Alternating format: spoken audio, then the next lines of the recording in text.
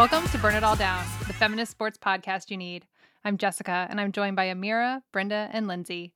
This episode is part of our Paralympics week on Burn It All Down. Today, Tuesday, August 24th, is the start of the Paralympics in Tokyo. They are already happening as you are listening. They run through September 5th. To celebrate, we have a slate of sound coming at you. Hopefully you caught our re-air yesterday of my interviews from last year with para-athletes Kristen Duquette and Lacey Henderson that includes an update from both of them. Tomorrow, we will re-air Amira's interview from 2018 with Dr. Jana Belanger about disability awareness in sport and how athletes with varying disabilities are grouped for Paralympic competition. On Thursday, Amira talks to Motoko Rich, the New York Times Tokyo bureau chief, about what is happening on the ground there, and we'll have additional coverage in the coming days. On this week's show, we're going to start with a discussion about the Paralympics, and then we'll tell you some sports and athletes you should be paying attention to over the next 2 weeks of competition. Let's go. Competitors who stare down adversity, obliterate all obstacles, and only have one thing on their mind: show up and dominate. The stars are all ready to take the stage next. The Paralympics coming from Tokyo. The Paralympics first took place in Rome in 1960, when 400 athletes from 23 countries participated. Since 1988 in Seoul and 1992 in Albertville, the Paralympics have taken place in the same cities and venues as the Olympics. They now take place a few weeks after the Olympics. Like so much in sports and society, there's a tension in this delay between the Olympics and the Paralympics. Separating them gives Paralympians their own platform and space to showcase their athletic prowess. But as Charles Catherine, a blind para-athlete and associate director of special projects at the National Organization on Disability, wrote for USA Today last year, quote, "This separate competition feels like a sideshow, a reflection of a painful reality. We still think of disability as something other." I'll just say up front, we recognize that this is a complicated topic, but we think it's worth thinking about this and questioning the status quo as the games get started today. Lindsay, can you talk to us about the name change from the U.S. Olympic Committee to the USOPC, the U.S. Olympic and Paralympic Committee? So the name change happened in June of 2019, where, like you said, the U.S. Olympic Committee changed its name and did a full rebranding to officially become the U.S. Olympic and Paralympic Committee. And I remember when it first happened, it was very soon after the Nasser stuff. Everyone was being, sued. They were in so much trouble. And I think there was a little bit, for me, of fear that, are we using this as a rebranding opportunity? Are we, using Paralympians in this very disingenuous way? But the more research I did, I think the name change actually meant a lot to Paralympians, and it just put them on the same platform. And it also came at the same time that the U.S. Olympic Committee announced that it was giving equal prize money for medals to Olympians and Paralympians. So I actually am not as cynical about this. I think the name change is a great thing. That's so interesting. Amira, will you talk to us about the way that inspiration works here? Yeah, I think it's one of those things, like you said, about the tension, right? Where one of the ways the Paralympic Games are mass packaged is really, as some athletes have referred to, as inspiration porn, as narratives that were familiar with the Olympics, but added in a certain performance of trauma or really invasive kind of questioning around disability and the story behind the disability, et cetera, et cetera. And I think there's a great thread, for instance, the other day that was if you're looking for more inspiration porn, look away. And instead, the thread was really dope promos of wheelchair rugby without any kind of soft music and fluff. But I think that there's also a gap between this rhetoric of inspiration and what actually happens in terms of investment. And we're seeing that in real time happen, especially at the Paralympic Games in Tokyo. Tokyo, of course, really excited. They've just become the first place to hold the second time a Paralympic Games there. In 1964, of course, they held it. But COVID is surging still. And during a recent press conference, they affirmed that no spectators would be there, except they were still letting 140,000 school-aged children from Tokyo go. When pressed on this, given the rise in COVID cases, CEO of the Games, Muto, said, it's just such an inspiration that they wanted the kids to be able to see it. And here we have that rhetoric coming up again. And my interview that I hope you'll check out on Thursday with Motoko Rich, because Motoko has had conversations on the ground with Tokyo disability activists who are like, what is this inspiration? Like, we still don't have ramps in buildings we're asking for ramps for. Like, the gap is really vast. And I think that to me is where I start looking at the effects of that tension, which is like, how is it being used as a shield? In what ways it's really operating? Who's being inspired? I guess it comes down to. Yeah, who's the audience for that?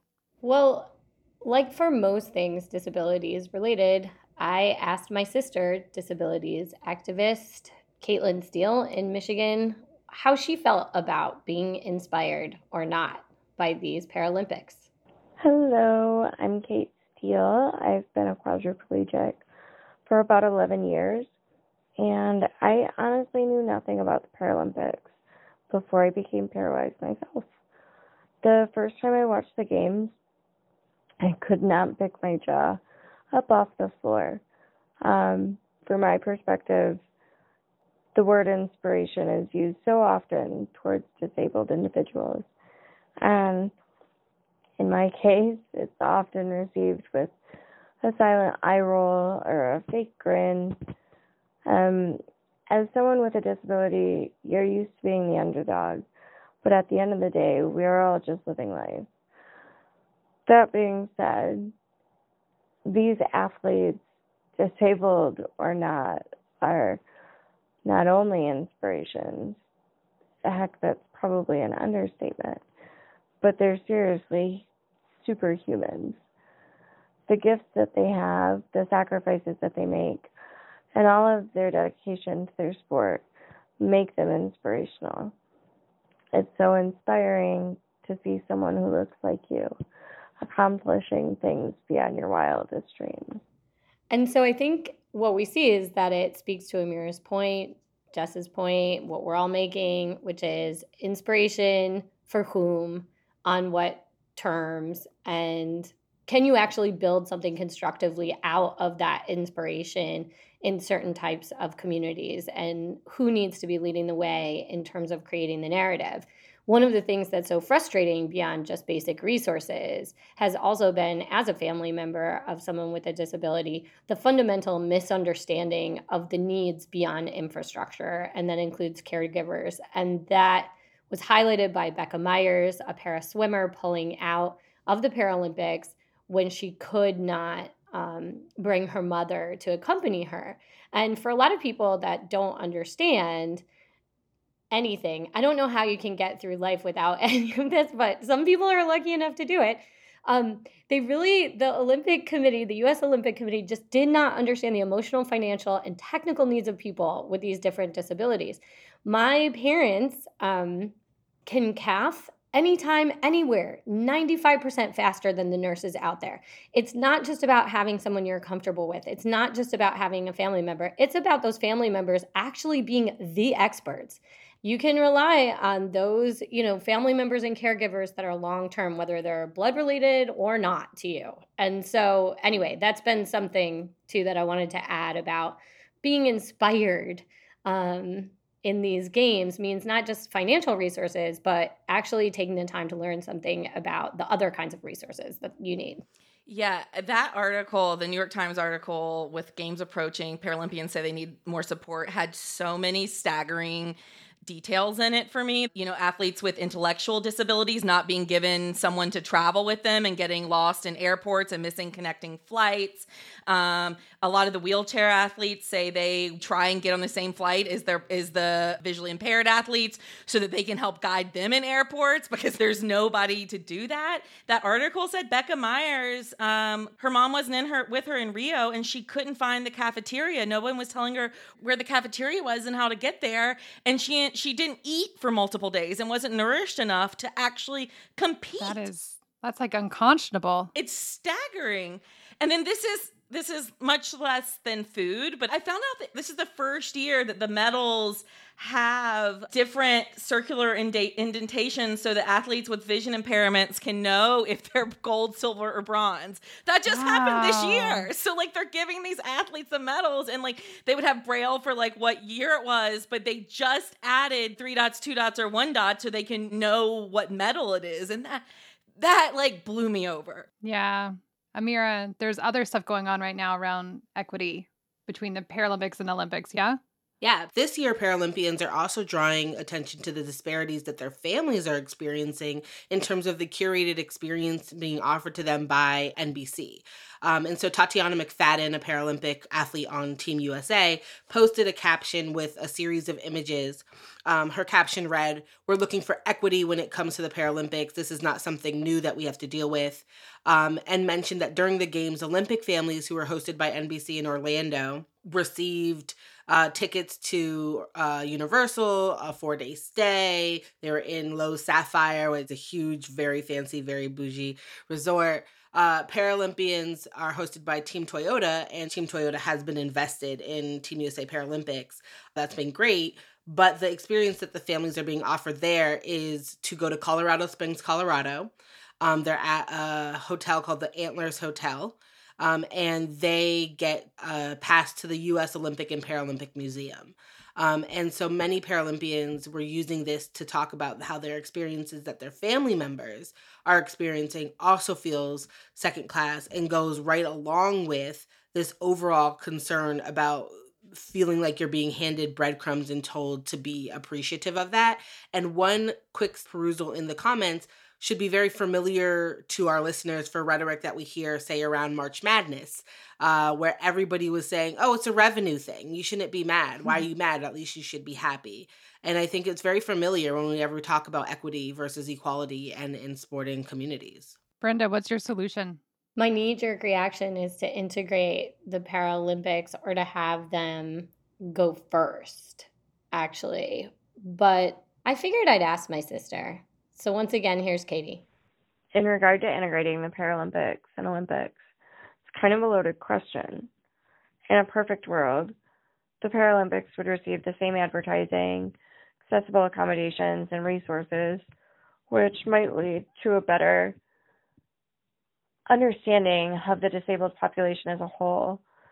On the other hand, we as people with disabilities are different, in my opinion, in the best ways, but our society doesn't quite know what to think about it sometimes. Many of us are dependent upon an extra set of hands, legs, eyes, whichever the case may be, to accompany us just to ensure we're able to safely get from A to B or even complete your normal daily living activities. These are not things that we ask for, trust me, but they are things that we require at home, at practice, in a car, on the plane, and every moment in between. The lack of knowledge about the needs of the disabled population is a huge barrier to our access and equality, just in general, but the Olympics included. And here's two-time gold medalist Paralympian Kelly Crowley on this debate. Even among Paralympians, there's no real agreement. There's lots of discussion, but no real agreement on what a reformatted Olympic and Paralympic Games might look like. You know, there's a large contingent of athletes who would like to see Paralympics run first before the Olympics. And the main argument there is that people with disability are typically an afterthought. They're not prioritized in our society. And so by moving Paralympics to the front of the game's timeline, we remedy that prioritization problem and hopefully provide media attention to the Paralympians by using that as a teaser for the Olympics. You know, we have always, Paralympians, you know, joke that the Olympics are a test event for us. So in some ways, where, you know, maybe it's okay the way it is. There's a second group of athletes who would like to see Paralympics stand alone, continue to stand alone as its own event, you know, separate from the Olympic Games. For that group of athletes, the evidence of equity and social progress is the day when Paralympics as its own standalone event is as big a deal as the Olympics. And then there's a third group of athletes who would just like to be folded into the Olympics. And the reason for that is actually really simple. And it's that, yeah, we all have disabilities, but we don't go around the world. We don't move through the world thinking, man, I have a disability.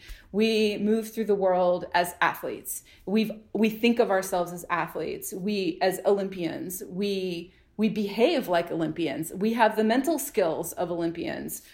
We have the physiological advantages of Olympians. What we do is parallel to the Olympics. And so for that group of athletes, inclusion means inclusion, not separation. So even among the Paralympic community, you're not going to find one perspective on what's the right way to merge these two international sporting events.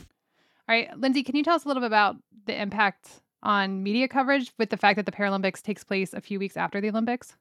Yeah, I mean, I always just think about the logistics of journalism and just of getting all those cameras out to Tokyo, all those reporters out to Tokyo. It's already such a big endeavor for the Olympics themselves.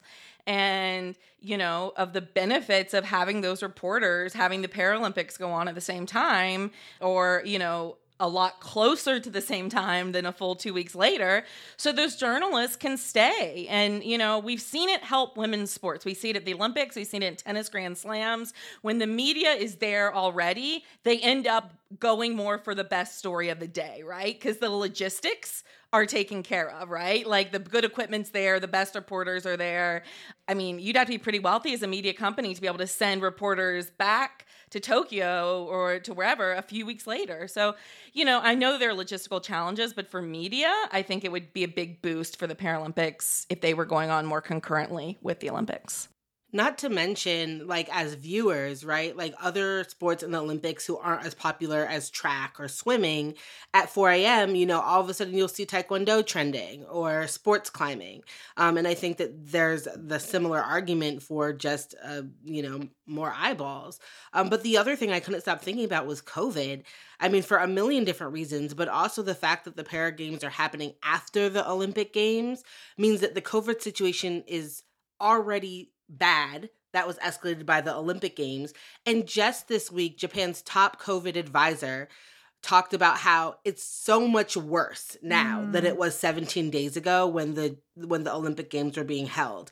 And at the time of recording, the first COVID case in the Paralympic Village was just reported. And there's already been 40 linked cases to the Para Games. So the fact that they had the Olympic Games in a place that was already in a state of emergency made it demonstrably worse. And then 2 weeks later moved in another Paralympic Games into a worsening situation. And some of these athletes are more vulnerable. They've got, muscular dystrophy and cerebral palsy. And they're more vulnerable populations too to these viruses, which is just so scary. Yeah. And like the Olympics, the Paralympics lay bare the disparities between nation states, things that we love to talk about on this show. One example that will be familiar to our listeners is Team Refugee. What does that look like in the Paralympics, Bryn? Well, it's smaller, obviously, and the qualifying is a little bit more complicated because of funding and resources in those places, but it also is perhaps more impactful in the sense that it's a smaller scale, it's a smaller team. And so there are places where, like Argentina, instead of a very big delegation, it's a smaller delegation. There's more attention to it. And those athletes, and we know on the show they shouldn't be required to do this, but they are out there explaining the ways in which their countries really need to adopt new types of policies and infrastructure to help them. And so I would say, it's just as important as the regular team refugees.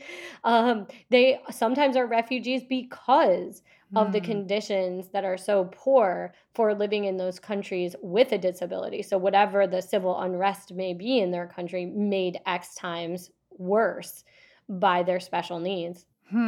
Gosh, that's so That's so interesting. Amira, talk to us about tech and how that functions at the Paralympics. Yeah, absolutely. So tech in sports and tech innovations in sports is really important to the development of a lot of these sports, whether it's prosthetic legs that bend at certain angles or don't rust during certain elements.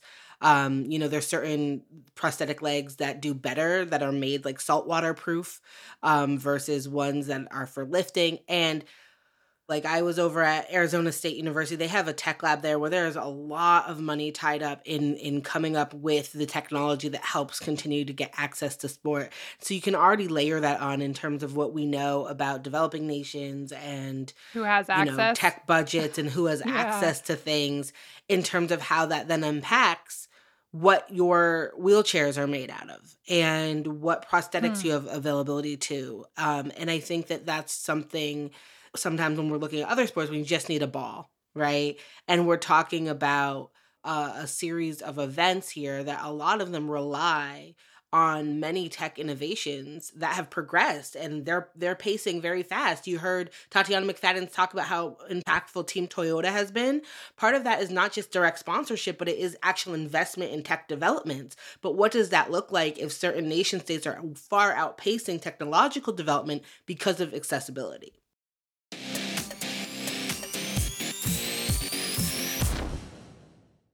Every deep playoff run starts with building an amazing team. Doing the same for your business doesn't take a room full of scouts.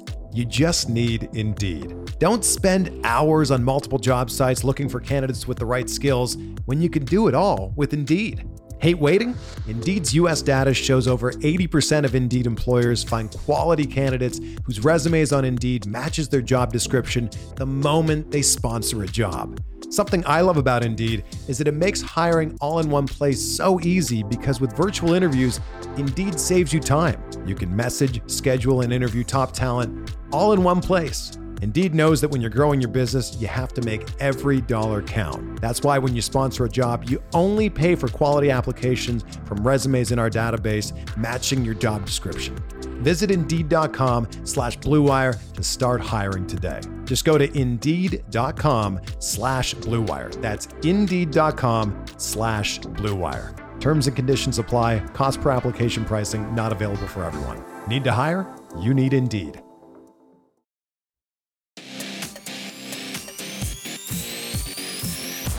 Now we're going to do a not burn it all down thing and actually have some fun. We always have fun. Whoa, that was aggressive. Aggressive fun. We're fun. We had to start with the tensions and work our way through that. But burn it all down. Home for aggressive fun. Here we go. And now, like a phoenix from the ashes. Fun. This year at the Paralympics, there are 539 events across 22 sports. Here are a few that we are looking forward to. We've broken these down into totally arbitrary categories, but we're all going to just go with it, so go with us. First up, speed. Bren, tell us about paracanoeing. As with my last review of canoeing at the Olympics, I'm sorry to inform all of you, it's a kayak. They're not the same. It was added in 2010 and debuted in Rio 2016. It's a 3-tier format. It depends on the athlete's abilities in their trunk and legs. There's 6 different events, 3 for women and 3 for men, again, dependent upon the level of mobility in that trunk and leg. All the races are 200 meters, and the events then are divided into 2 different boat types, both of which are kayaks. Great Britain dominated the first outings in this, but also medaling Australia, Brazil, and Ukraine. Who to look for this time around? Curtis McGrath of Australia is favored in the men's. And for women, Shaknoza Mirzava of Ukraine is the one to watch. In VL2, Emma Wiggs is going to look to return to gold, and she's one of those like British stars from the past couple times. She is a 2-sport athlete who also competed in 2012 for Great Britain in sitting volleyball. So these people are pretty talented. That's too much. too much. Too much. Too ambitious. I don't know how many people know this. Maybe everyone, I don't know. But I was a very, very amateur and rather slow triathlete for a few years in my 20s. And I just want to say it is incredibly hard. None of us do that. Same. What are you talking Same. about? Well, no, I think I did. Reveal. How has this Well, never look at that. come up? Okay. How has this never come I don't know. I have no idea. But I just I'm here to say it is so hard. So you swim and then you bike and you run. This is the second time they're going to do the triathlon at the Paralympics. The athletes are going to swim 750 meters, which is roughly half a mile. That is so far to swim, y'all. They bike 20 kilometers and then they run a 5K. According to Paralympics Australia, the paratriathlon is open to athletes with physical or vision impairment. And depending on an athlete's classification, they may use a hand cycle and a track chair, a tandem bike, and a sighted guide or standard equipment. Some athletes may require the use of leg or arm prosthetics, but adaptive equipment is not permitted during the swim. Team Australia has a reason to be excited. Lauren Parker is the big name to watch in the PWTC category, which refers to the wheelchair users. On the men's side, Dutch PTWC competitor Jetse Plaat is, according to the Paralympic Games video about the paratriathlon in Tokyo, arguably the greatest paratriathlete ever, and he'll be competing. It will take place on Saturday, August 28th and on Sunday, August 29th. Lindsay, I have here goal ball. You were about to teach me something I don't know anything about. Well, buckle up, Jess. So this was invented in 1946 to actually help rehabilitate veterans who had lost their sight during the Second World War. A little history there. It's for vision impaired athletes. Players are either partially sighted or totally blind, but they all wear eye shade so that they're all, at the same level. It's 2 12-minute halves. The participants are in teams of 3, and they're essentially on a volleyball court, but there's not a net in the middle. Instead, the goals are on either end, and they stretch the entire width of the floor. And you have 3 athletes on each team at a time, and there are 3 subs. And the basic premise is just to score goals quickly by precisely throwing the ball and defending shots from the other team. You use your entire body to stop the ball. You throw yourself on the court in the right position. The floor is not cushioned. There is no face protection. It's super intense mentally and physically. And it's really fast paced. After a ball is thrown, the defending players have 10 seconds to throw the ball back after one of them touches it. So the goal ball court is marked with raised lines so that the players can feel their location at any time.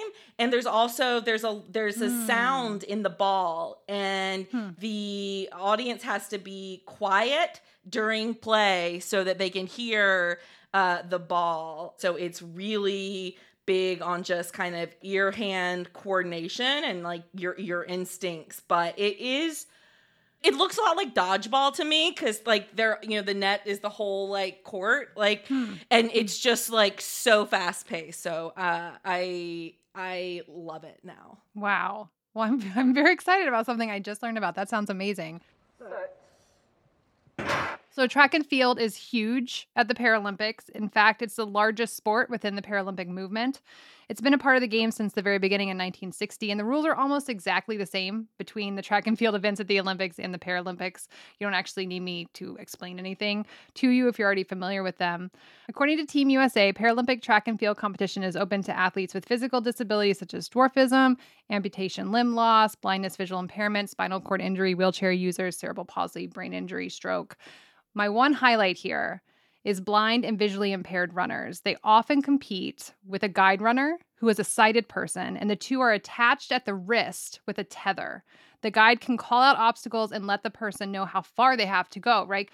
I want to say not all runners with visual impairment need a guide, but for those with guides, I just think it's such a cool collaborative sport that you only get at the Paralympics.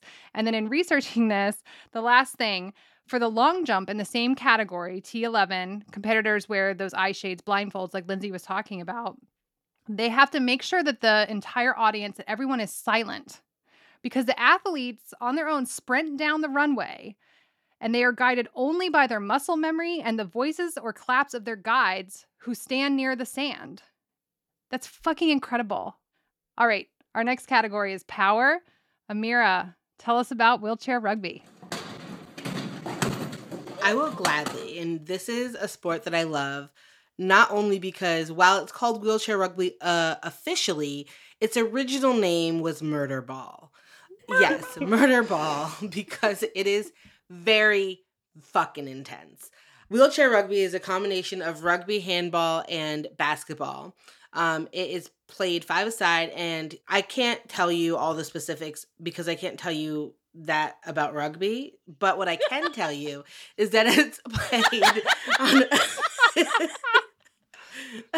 But I can tell you that it's played on an indoor hard court about the length of a basketball court. This is a sport for quadriplegics. And one of the reasons why it was an offshoot of wheelchair basketball was because wheelchair basketball was very hard to participate in if you didn't have use of your upper limbs. And so one of the reasons this sport got very popular was because it allowed people with various limb losses and complete quadriplegicness to also participate. And basically everybody gets a point classification between 0.5 and 3.5, depending on impairment. And you cannot field a team with points greater than 8. And so the other thing to note about this is it's a mixed gender sport. So you will see men and women competing in wheelchair rugby together. Lastly, I just want to tell you a few people to watch out for. Chuck Aoki from the United States, Carlos Neem in Colombia, and my favorite, Maya Amaya Marshall from New Zealand, who has long been the only woman on the New Zealand team, but is absolute badass, and you should check her out. The last Olympic wheelchair rugby games ended in an absolute nail-biter. The United States lost to Australia in a 59-58 double overtime game. And so the competition between Australia, United States, as well as Japan, Canada, and New Zealand is sure to be steep. And if you're looking for me during the Paralympic Games, I will be watching Murder Ball. I love it. Brenda, tell us about football 5-a-side. Well, I'm going to feature a little bit about football 5-a-side, but just to suffice it to say here, it's some real bullshit that there's no women's or mixed gender football in Paralympics. It's some real bullshit. So I just don't think we can get through Burn It All Down without being like, grr. It's an male-only tournament. That's terrible. Yeah, no reasons, no justification. Oh, there's not even a justification. No. It's visual. Okay. It's visually impaired, and it is just some bullshit. Just sexism. Nothing complicated. Just sexism. After that, it's pretty cool. And let me tell you, one thing that everybody hates about football isn't an issue here, which is the offside rules. So, yay for those of you that complain all about the offside rules.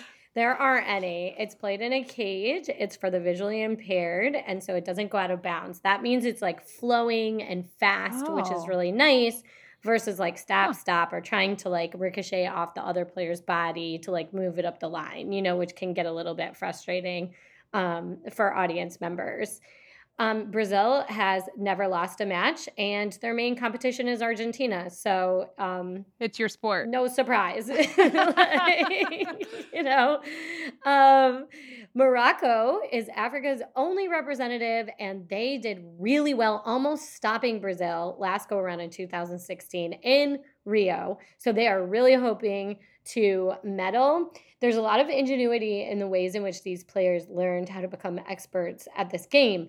And there's a lot of different audio signals. The Moroccan captain, for example, explained how all the kids in his school filled up the soccer ball with gravel so that he could hear it and play with them. Many of these players have played on integrated teams their whole life. They're amazing.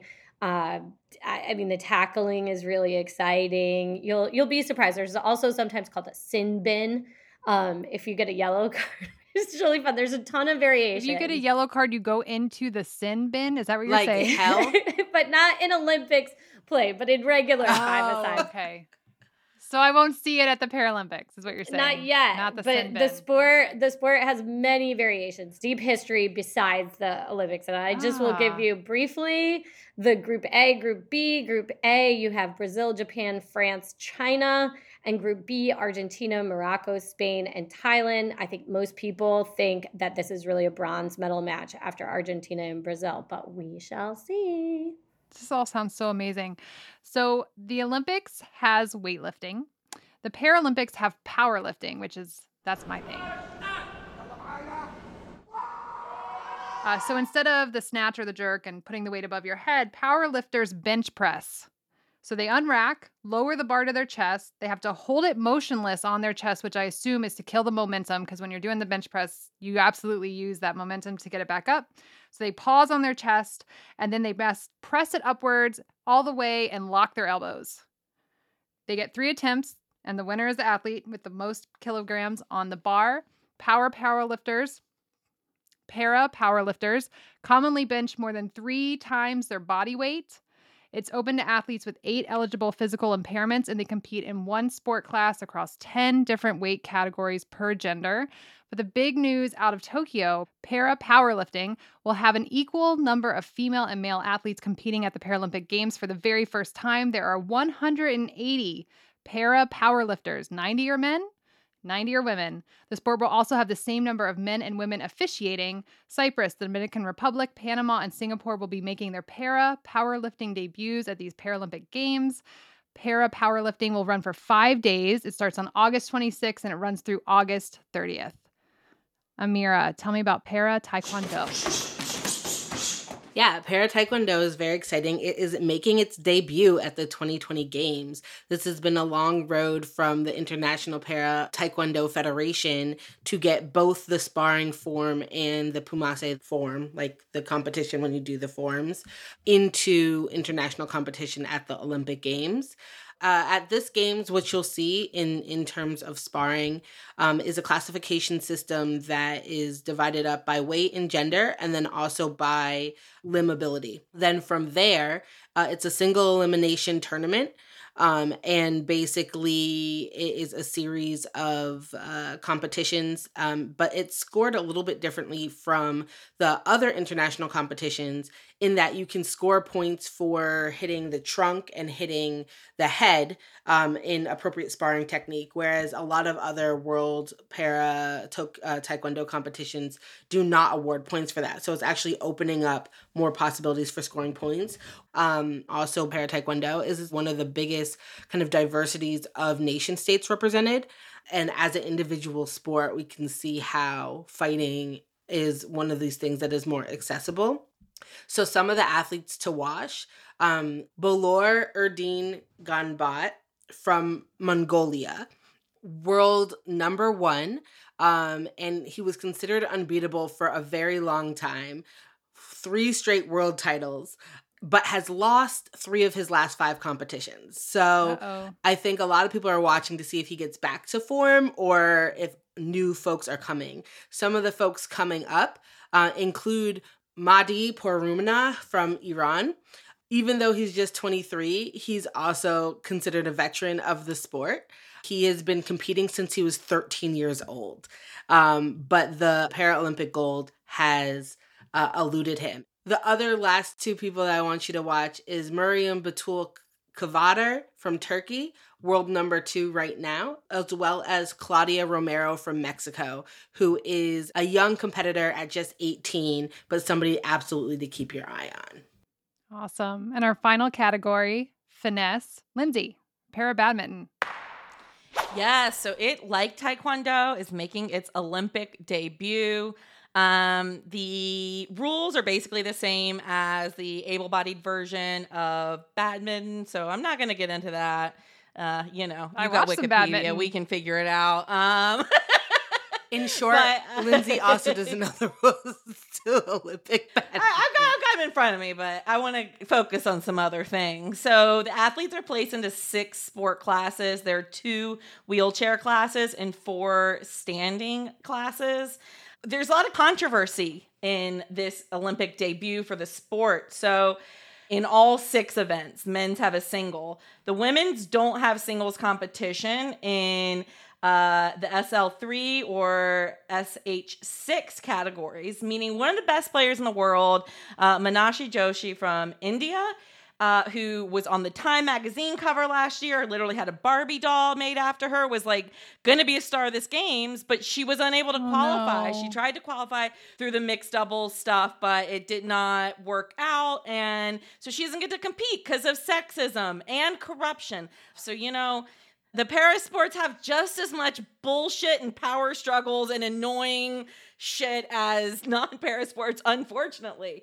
But one cool thing is that the competition wheelchairs, we were talking about tech earlier, they incorporate so many modifications to aid the players. So there's a low backrest, so it doesn't interfere with the player's movement. And there's also like extra caster wheels so that it keeps it from being overturned when the player reaches back to hit the shuttlecock, which is, of course, the thing that you play with in badminton. The birdie. So I'm very excited. These games are like badminton's The fun thing to you watch. play with, yes. Amira, please tell us about sitting volleyball. Yes, sitting volleyball is much like standing volleyball, which we should start really calling standing volleyball. Anyways, it's played on a similar sized court. It's played with 6 players. The net is lower, and as its name indicates, you are sitting. Being unable to stand has no bearing on being able to participate. And this sport is popular with amputees, people who have spinal cord injuries, cerebral palsy, or brain impairments, like from a stroke or something like that. Athletes are given a classification as disabled or MD, minimally disabled, and each team can only field a roster with 2 MD players and only 1 on the court at the same time. Other than that, it's very much like the rules of standing volleyball. There will be 8 teams of men and 8 teams of women competing in the games.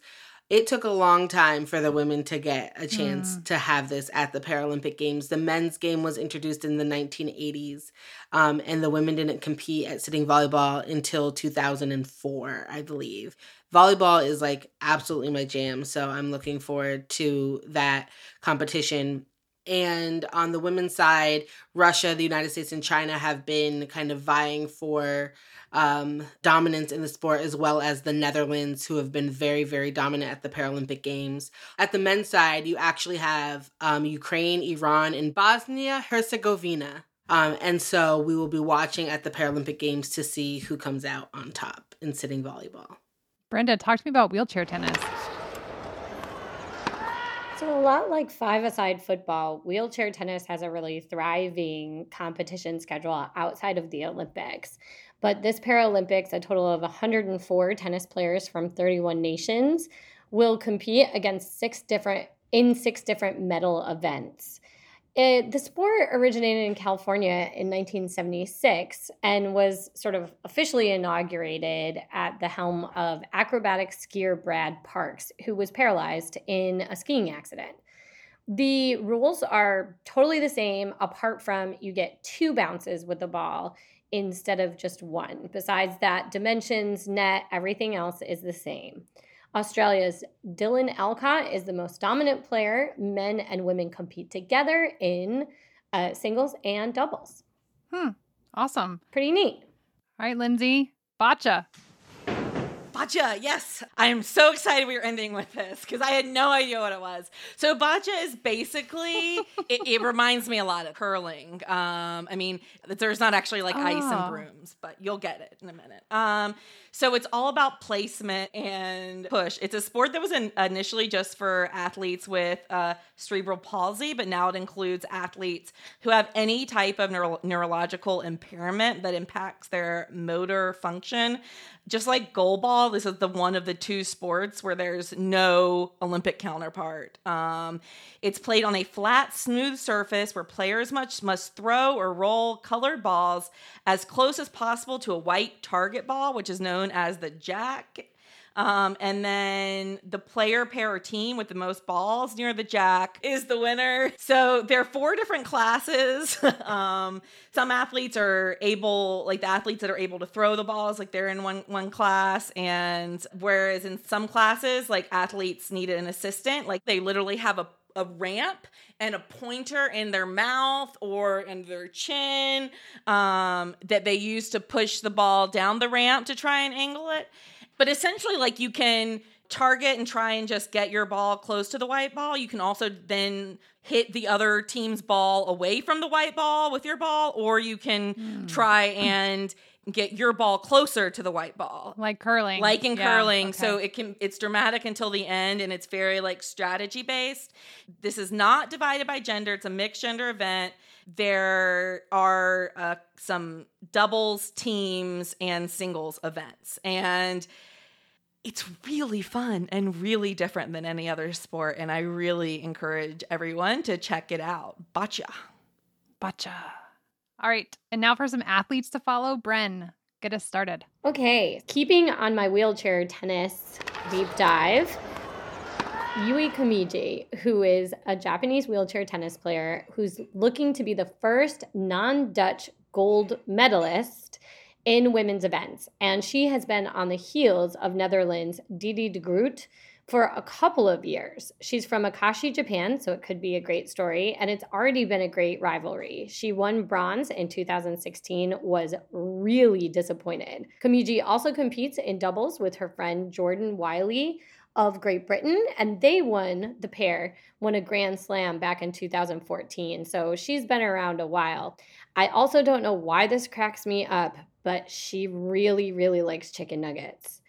And it's in many articles. It is? It like shows up all the time? Yeah, like her and her doubles partner, like that's what they do at 2 a.m.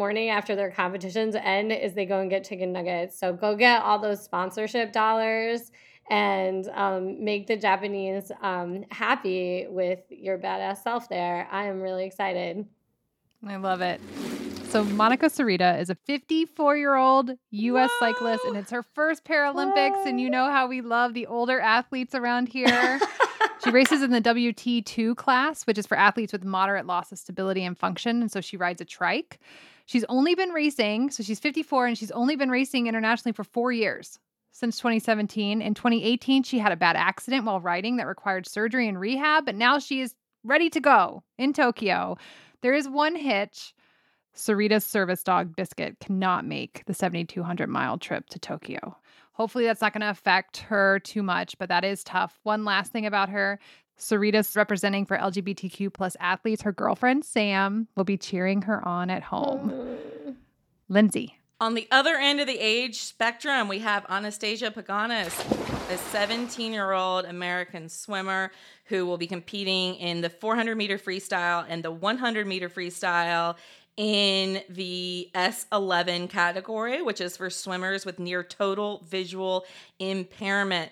All in this category have to swim in blacked out goggles, and there are head tappers. So like they tap them with a stick to tell them when to turn. She has a TikTok, which you all need to follow. The link is in the show notes. It's fantastic. Her guide dog's name is Radar, which is just like my favorite guide dog name ever. And at the U.S. Olympic trials, in the prelim, she shattered the 400 free record for her category by 12 seconds. She shattered the world record by 12 seconds in the prelims and then lowered it by another 3 seconds in the finals. So wow. I think she might do pretty well. Wow. All right. Amira. Yeah, I have to start off with Deja Young. Deja is a Gemini from Dallas, Texas. I love this. She's like Black Girl Magic. I adore her. She's 24 and she's looking to defend her gold in the 100 and 200 meter events at the T46 classification in track and field. Deja was born with shoulder nerve damage when a doctor pulled too hard when she was being born, and then failed to tell her family at all. so they didn't notice for many months. And she talks about this openly because one of the things Deja is talking about a lot, in line with many people this year, is mental health. And she has shared and been very public about how the months leading up to her Paralympic debut at Rio, she actually attempted suicide because the depression had really gotten to her. She was not in a good place. And so part of what she's talking about is mental health awareness and resiliency. Deja competed in track all through high school, set records, was ranked 12th in the 200 meter in Texas. And that was the first time that she realized that there was resistance to her running in college because recruiters started talking about the way that she ran because of her shoulder. And she did earn a scholarship to Wichita State, which is the first time she had heard about the Para Games. And she switched over to Paralympic and Para World competition. So Deja has certainly had a journey, and she's looking to repeat, but I think she's looking to also use her platform to educate and bring awareness to all the forms of depression and mental health and the way it impacts the sport. So, and, join the many athletes putting on for Texas. Brenda? So I'd like to focus for a second on Mohammed Abbas Karimi. He is an Afghan para swimmer, born without arms in Kabul, Afghanistan. He is actually not representing Afghanistan because at 16, he fled. He is a member of the Hazara ethnic group that has been in conflict with the Taliban since the withdrawal of the Soviet Union in 1989. He then flew at 16 to Iran, paid smugglers to take him across the border into Turkey, spent 4 years there without documentation. During this time, he was contacted by a former wrestling coach, Mike Ives, who had started helping refugee athletes. And there's many of these that we've seen that have had this kind of pipeline. And in the end, with the help of the UN High Commissioner for Refugees, he ended up finding a home in Fort Lauderdale. So I don't really care how well he does, other than I'm sure he cares how well he does. But I also think right now it's just so he's such a symbol of perseverance, and I hate to be inspired, but how can you not be by this person who's just plugged away to build the life that he wants, and has expressed how happy and proud of himself he is and how he wants to bring hope to refugees around the world. He was in various refugee camps. He knows what it's like for people with disabilities. He's just fucking awesome. So I hope he wins. He swims like a dolphin. He looks amazing. He's graceful. He's cool. Check him out. That's amazing. 2 Grenadian athletes are making history as the first Paralympians from Grenada, a small Caribbean nation that's home to just over 100,000 people. Ashana Stacey Ann Charles is in the women's javelin. Charles was the first ever Grenada para-athlete to compete internationally. When she competed in Arizona in 2018, she won a gold medal that time. She went back to the same competition earlier this year and won a silver. Very excited to see her with the javelin. And Naya Cruikshank in swimming. Cruikshank only made her international debut earlier this year at the World Para Swimming World Series in Louisville, Texas. Grenada has only had a Paralympics committee since 2015, so this is very exciting for them to be sending these 2 athletes to Tokyo. Lindsay. Yeah, I want to talk about Courtney Ryan, a 31-year-old women's wheelchair basketball player for Team USA. She's from San Diego, California. She was an All-American soccer player in college when in the middle of a game, a blood clot burst and paralyzed her from the waist down. And she, ended up discovering wheelchair basketball. And there's this great video that she did for the It Gets Better project. And apparently while watching it, my notes were, has a gay sister, she's gay too, lesbian. So those are my notes about her. The story was great. This video's great. But I really love her because, not just because of all the gayness, but when she was talking about wheelchair basketball, she says, people look at people in a wheelchair and think, oh, they're fragile and inspiration. But she really loved how wheelchair basketball, the physicality of it, the fact that the wheelchairs were knocking over, the fact that it's just so intense. And she's also a assistant coach at her alma mater at Arizona, and co-founded the Team Possibilities Shield Maidens women's wheelchair basketball team in Los Angeles. Dang. All right. Amira. Yeah, Scout Bassett, who is my Peloton friend. I thought we were going to get through. She thought did it. we were going to get through She the did whole it. She found a way. So Scout Bassett is on Peloton, but that's actually not where I first heard of Scout. I first heard of Scout during one of the ESPN Body Issues, where she talked about her reluctance to do it, but how disabled bodies are always kind of pushed to the back and not needing to be seen. And she was anxious because she has scars and is missing a leg, but felt really empowered by being seen and not receding to the shadows, which I think is really the story around Scout in all that she does. So she's a returning Paralympian. She just missed out on the medal stands in Rio and will be looking to try to make it there in both the 100 meters and the long jump at the 2020 Games. She's also used her platform to not only talk about mental health, but increasingly about Asian American representation in sports, particularly because of the rise of anti-Asian American hate crimes happening in the United States over the last year. She's become very vocal in that with Instagram posts and statuses that say, I wish America loved Asian people as much as they love our food, etc. But one of the other things I wanted to know is that she used this time off to adjust her prosthetic. We have talked about the kind of pros and cons of the breaks caused by the pandemic. And one of the things that Scout has used the pandemic delay to do is actually switch prosthetics. And it requires a lot of change because the one she's running with now requires her to front load her weight more, and her residual limb has scar tissue that's really sensitive, and it pushes into her femur and it grinds every time she plants and runs. And so it's not just going to a store and swapping out a prosthetic, it's getting used to it and figuring out how your limb fits and dealing with the pain and kind of breaking it in. And so the time that she's taken because of the pandemic has allowed her to readjust to a new prosthetic that she will be using in 2021. Brenda. Oh, damn it. Sorry. And also she's a transracial adoptee. Woo, represent. We're very cool. Brenda.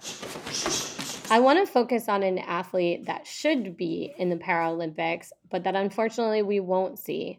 Zakia Kodadadi, who was scheduled to be Afghanistan's para-athlete in Taekwondo.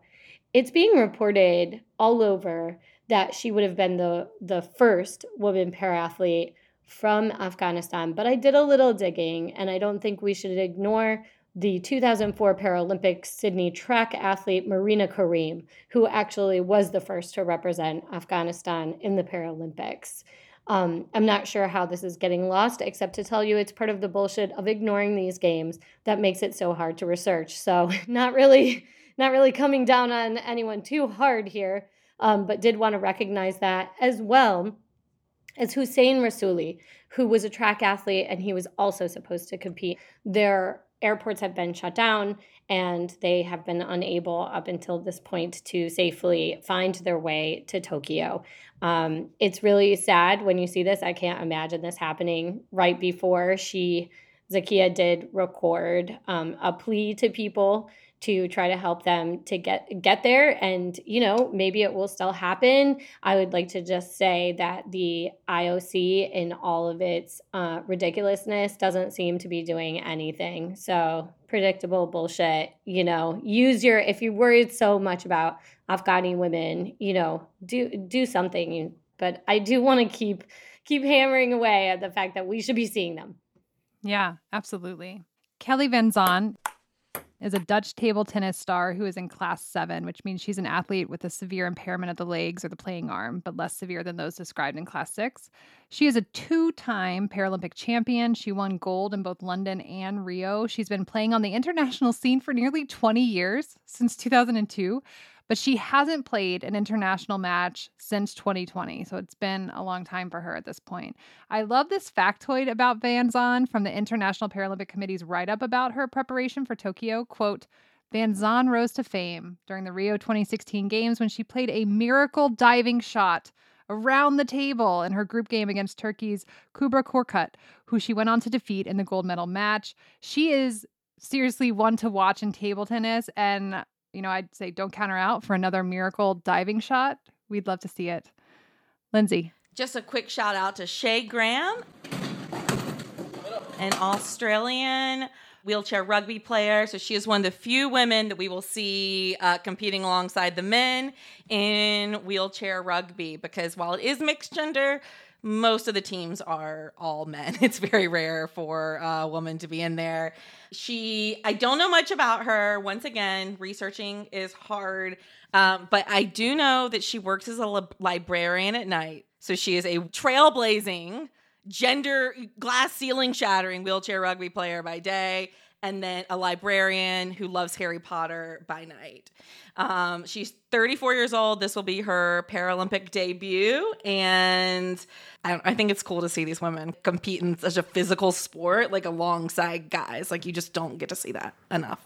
Yeah. If any romance novelists are listening, I would really like a romance novel based on her. Thank you very much. Well, I mean, I would just like to say Friday Night Lights had a whole wheelchair rugby storyline, if you don't remember. Or maybe that's what you will do next, Jessica. Is Not me. That. Yeah, I mean, hello. Speaking of romance, one half of my favorite couple, Hunter Woodall, is competing at the Paralympic Games. Obviously, his girlfriend, Tara Davis, just competed at the Olympics in long jump. And I will say this again, if you haven't done it yet, go watch their YouTube channel, please. They are ridiculously cute. Yeah, Amira, wrap us up.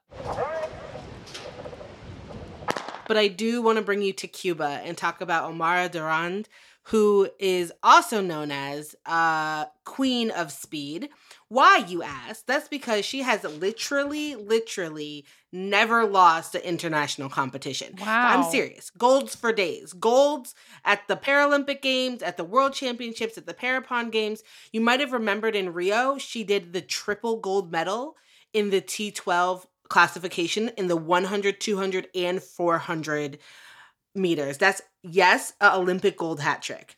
When she started to compete, she competed at the T13 level. She took some time off to have a baby. She has a daughter.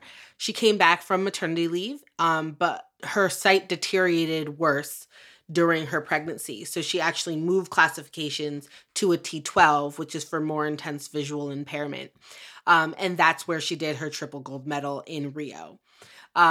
She has not only got those golds, but she's done it in record-breaking fashion. Seriously. When she first came back from maternity leave at the Tokyo Parapon Games, she clocked 11.65 seconds in the rain during heats. What? Then 2 months later at World Championships in Doha, she broke 4 world records. She broke a world record in each of her events and then lowered her world record to 11.4 seconds to win gold in the 100 meters. So 3 gold medals at Doha, 4 world record breakings. In the Paralympic Games, she broke records in the 200 each time she ran. And in the 400, she smashed the world record to 52.90 in the heats, and then in the championship run, smashed it again to 51.77. So she has all the gold medals, all the world records, and all the top times. All of them. When I Okay, tell you okay. Queen of Speed is fitting, absolutely. She says sport has given her purpose, has made her not as shy anymore, has been the thing that saved her. Her relationship with her trainer and coach, she talks about a lot. She says she's like a mother to me, and the community around her supporting her. Many Olympic and Paralympic athletes have said like she is the pride and joy of Cuba. And I am just thrilled to watch her. And now I'm like, oh my God, she's never lost on the international level. So I'm feeling residual pressure. And it's just, because this is how invested I am. So Queen of Speed will be on the track in Tokyo here in the 2020 games in 2021. We'll catch the Paralympics from August 24th today to September 5th. The International Paralympic Committee will have coverage through the Olympic Broadcasting Services, OBS, delivering live feeds to various outlets globally. In the United States, watch via NBC, which has promised 1,200 hours of coverage on the NBC Sports Network, the Olympic Channel, and streaming on NBCOlympics.com and Peacock. There will be, for the first time ever, primetime coverage on NBC of the Paralympics. In the UK, Channel 4 has the rights. In Australia, 7 Network, Fubo TV, Sling TV, and Hulu TV offer online streaming options for the games as well. No matter where you live, check out your options for watching the Paralympics. And finally, check out all our continuing coverage of the Paralympics this week into next. On Thursday, Amira talks to Motoko Rich, the New York Times Tokyo bureau chief, about what is happening on the ground there. And again, we'll have continuing coverage in the coming days. That's it for this episode of Burn It All Down. This episode was produced by Tressa Versteeg. Shelby Weldon is our web and social media wizard. Burn It All Down is part of the Blue Wire Podcast Network. Follow Burn It All Down on Facebook, Twitter, and Instagram. Listen, subscribe, and rate the show on Apple Podcasts, Stitcher, Spotify, and Google Play. For show links and transcripts, check out our website, burnitalldownpod.com. You'll also find a link to our merch at our Bonfire store. And thank you to our patrons. Your support means the world. If you want to become a sustaining donor to our show, visit patreon.com/burnitalldown. Burn on and not out.